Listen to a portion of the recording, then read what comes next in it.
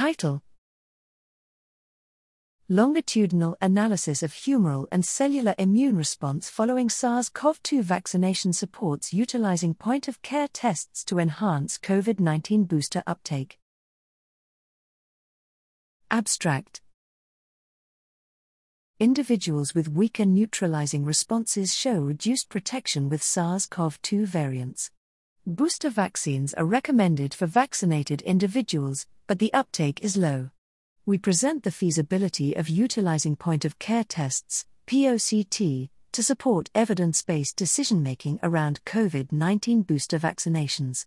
Using infectious virus neutralization, ACE2 blocking, spike binding, and TCR sequencing assays, we investigated the dynamics of changes in the breadth and depth of blood and salivary antibodies as well as T-cell clonal response following mRNA vaccination in a cohort of healthcare providers.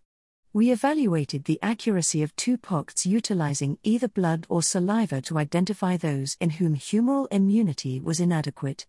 Greater than 4 months after 2 doses of mRNA vaccine, SARS-CoV-2 binding and neutralizing Abs, NAbs, and T-cell clones declined 40 to 80%, and 2/3 lacked Omicron NAbs.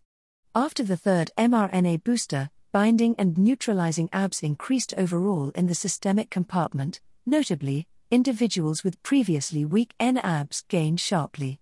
The third dose failed to stimulate secretory IgA, but salivary IgG closely tracked systemic IgG levels. Vaccine boosting increased Ab breadth against a divergent bat sarbecovirus, SHC014, although the TCR beta sequence breadth was unchanged. Post-third booster dose, Ab avidity increased for the Wuhan and Delta strains, while avidity against Omicron and SHC014 increased to levels seen for Wuhan after the second dose. Negative results on POCT strongly correlated with a lack of functional humoral immunity. The third booster dose helps vaccinees gain depth and breadth of systemic Abs against evolving SARS-CoV-2 and related viruses. Our findings show that POCTs are useful and easy to access tools to inform inadequate humoral immunity accurately. POCTs designed to match the circulating variants can help individuals with booster vaccine decisions and could serve as a population-level screening platform to preserve herd immunity.